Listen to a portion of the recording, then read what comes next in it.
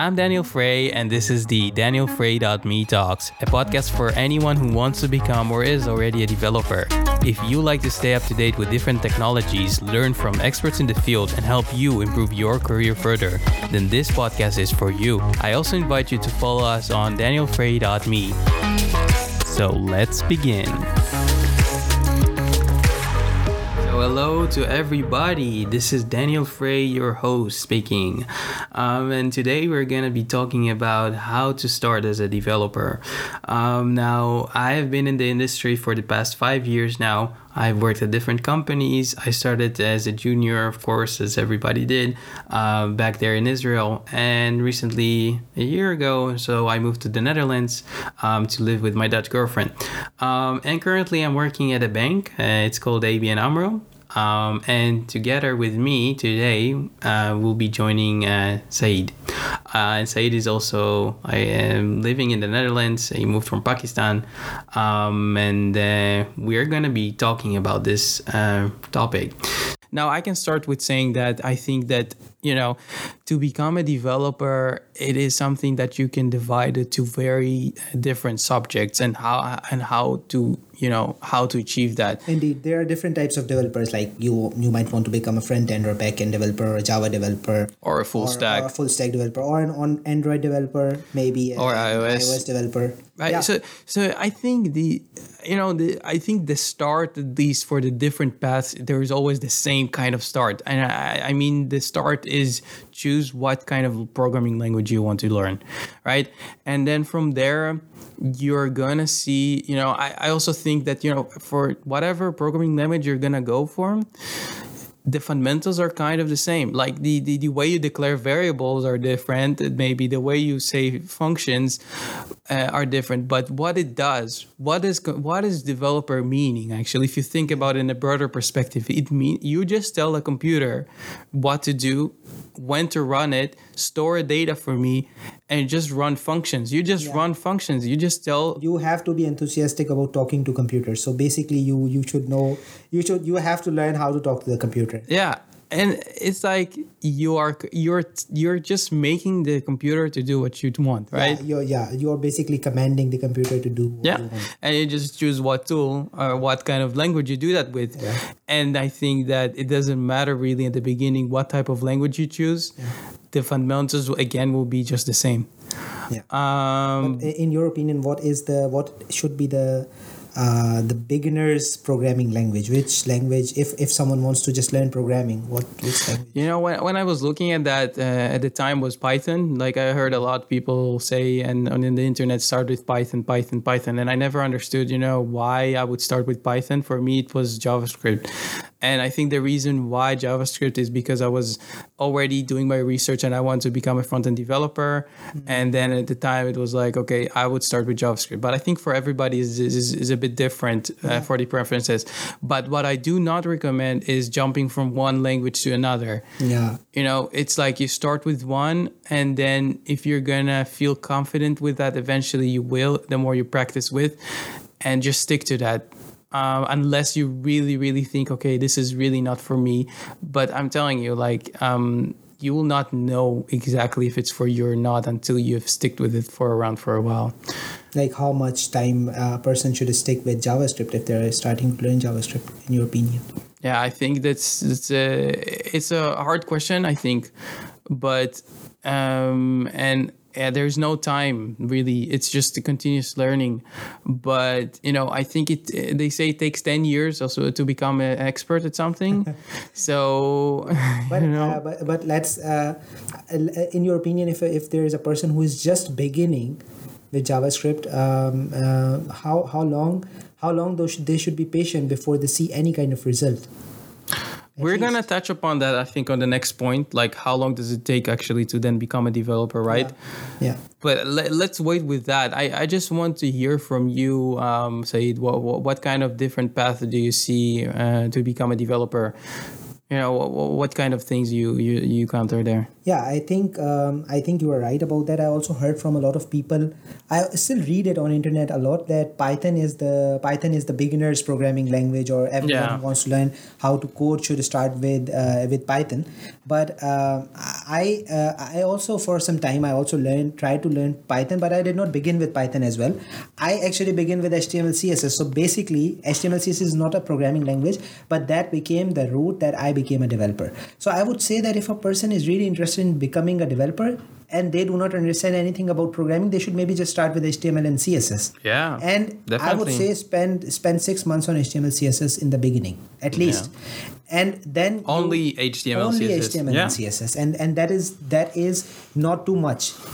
Because in the beginning, you if you are just starting with code, you have no background in code, then HTML CSS should be the first focus. And because they are not really programming languages, but they tell you how to talk to computers on a very high level kind of thing. Like if you go on the low level, like assembly language, definitely I also do not know how to do that, and I probably will never learn how to do that. Yeah. But I think if someone thinks that Python is a simpler language to start learning programming, that is a good path to take.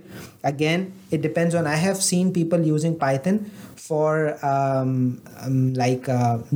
like different other purposes. Like mostly I saw it in data analysis kind of fields that Python is being used. And in terms of web development, I would say I normally saw people beginning with JavaScript. Yeah. And still, I would say there are other paths as well, like PHP could be there, and then there are other like steps after steps. But you are right about it. I really like that you said that stick to one thing in the beginning. Yeah. So if you are starting with JavaScript, just stick to it for 6 months or a year maybe. Yeah. And then create some projects with it. That's the path to take. But there is another thing that you showed me, Frey, a few days ago. That was a roadmap. I think you should add a link of this to your podcast. Yeah, that's exactly what I wanted to. Yeah, it was scary, but it is very helpful. Yeah, there is a roadmap actually, guys. So there is a roadmap to if you choose a path for becoming a front end, and there's a roadmap for back end as well. This guy created 2 or 3 different roadmaps. You shared the one with me that was front end. Front end, yeah, exactly. Yeah. And that was also what the path that I was trying to follow. Now, I think if I go now to the next question would be, and then that we have right now, is how long does it take to become a developer? Now, I will start with explaining that, how long is very relative. And what I mean is you need to set yourself at the beginning kind of achievable goals. You start small. You cannot say I became a developer only if I just got a job, right? This is maybe can be, the end goal and the bigger goal. But when you just started, you should really focus on really, you can say small steps. So like, I finished this project. Now, what am I going to be doing? Are you going to be stuck on the studying part? Because at some point, when you see the instructor at the Udemy or whatever platform you're using, you're going to just be following him along, right? And then you'll be stuck on the kind of watching process and just not doing anything. And I would recommend actually go ahead and do something for yourself. Just build a project. And that I think should be like the first achievable step. Build the project in the language that you're studying. And then going on from there, I think, build your own CV. Like, people don't think that it's important, but actually it's one of the most important things is actually building a good looking LinkedIn, a good ass looking CV, which, has important relevant experience things. So then, after you have that, those two things, then you can start then thinking, okay, how long, like, let's make an achievable goal on how long does it gonna take me to pursuing a job. And, starting as a junior, finding a job and you don't have experience, it is difficult, but it is not impossible. And I think, trying to do different things, showing that you can build up a really nice project on your GitHub is a very good start, because then you basically show that you know all the tools and you can do the job at the end for, the job that you're going to be doing for that company. So, as a developer, also try to not call yourself a junior too much, because, if you're a junior, obviously, if you keep on emphasizing, I am a junior looking for a job, it gives the employer still a bad look at you, like, junior, I need to always help him, I need to always look after him. But your point is actually to convince or show that you don't need as much as help as he thinks. So be very self-studying, be self-motivated, and people will help you. But this was just like a acceptance criteria that, like, we want to hire juniors, but we don't want to spend too much time on, I'm just starting, I don't know where I'm going. Be serious and professional. Kind of like fake it till you make it attitude. Yeah, exactly. Fake it until you make it. But then, obviously at the beginning of the interviews, when you will start actually applying, and if your CV is good, and trust me on this, guys, if your CV is good enough and shows like that, I did some projects, you display it in a good language, and your LinkedIn is like a kick-ass, and also your GitHub. I think you can create a podcast about how to create a killer CV. Yeah, that is maybe we'll do that. I think in one of my, I eventually gonna write some blogs. Yeah. In one of my writings, guys. So DanielFrey.me writes. This will be kind of a topic there. So stay tuned on that, actually. But so I came to this industry without experience as well, and I believe that each and every one of you can do the same. Said, anything you want to add on that, actually, and how long does it take, or how what think, achievable things? Yeah, I think, like you said, it is kind of very relative according to the path you took, and I think there are different paths, like we said before. There might be someone who wants to go to a boot camp, and right, you did a boot camp. Yeah, right? So the reason why I did a boot camp is because I was working with PHP at a point and WordPress, and then I lose track of it, and then I just wanted to get on the moving train of JavaScript, and I just wanted to get on the train fast, and Bootcamp kind of gave me a structure. Another good thing is that Bootcamp also provided me a network of mentors. Those were very helpful. So that is what I hear so a lot from people that did the bootcamp, is that I have a mentor, but it's not for everybody as well, because you need to remember, when you do a bootcamp, you are on a very tight schedule most of the time. It is very fast. It is a very fast moving train. Yeah. So I think this is just another alternate path. Maybe you can do it in 6 months or 7 months, but it is not always possible that you follow a 6 or 7 months boot camp and you become a developer. Yeah, and it can be also very expensive, right? It can be very expensive, exactly. Yeah. And it costs in Amsterdam, it costs like 8,000 euros or something for studying 6 or 7 months like that. Yeah. But if you're also doing it on your own, I think the first point when you can say that you are a developer is when you develop your first project. And I had a lot of anxiety about how do I build my first project. I built my first project when I followed a YouTube tutorial.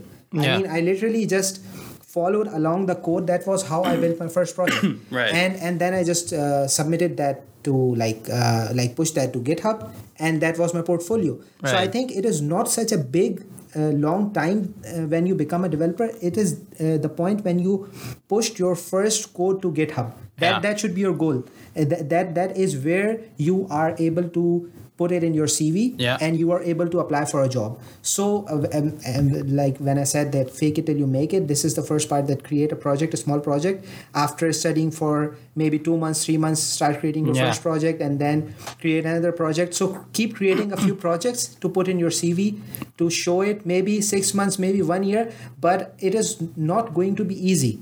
sometimes it is going to be too difficult to land a job in the beginning, but you should not lose your heart. And also there is one more thing that I would say, that even after spending a lot of time, you would feel like you are not a good enough developer, and this is a feeling that a lot of good developers also have. So, I still struggle. It's called the imposter syndrome. Syndrome. Yeah. And that is something that a lot of people suffer with. I would say never give up to this thing. Like, never decide to give up for this feeling that you are not a good enough developer. Yeah. And you will get there. Yeah, you will get there. It's just the experience. You will get there with experience.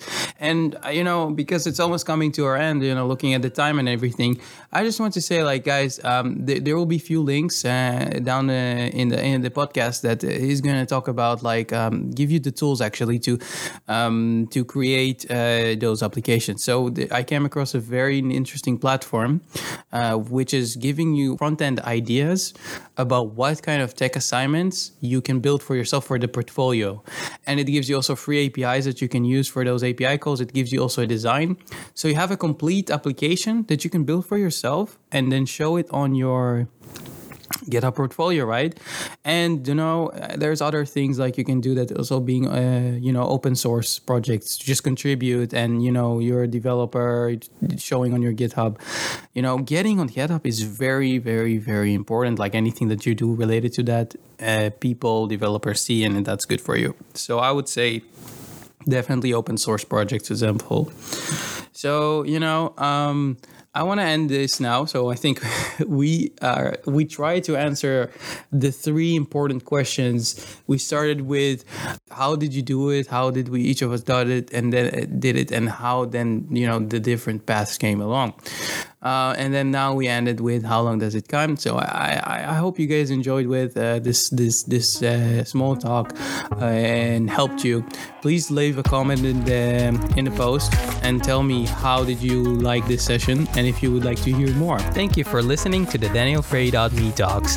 Get access to previous episodes, the transcript for today's show, as well as other exclusive content at DanielFrey.me.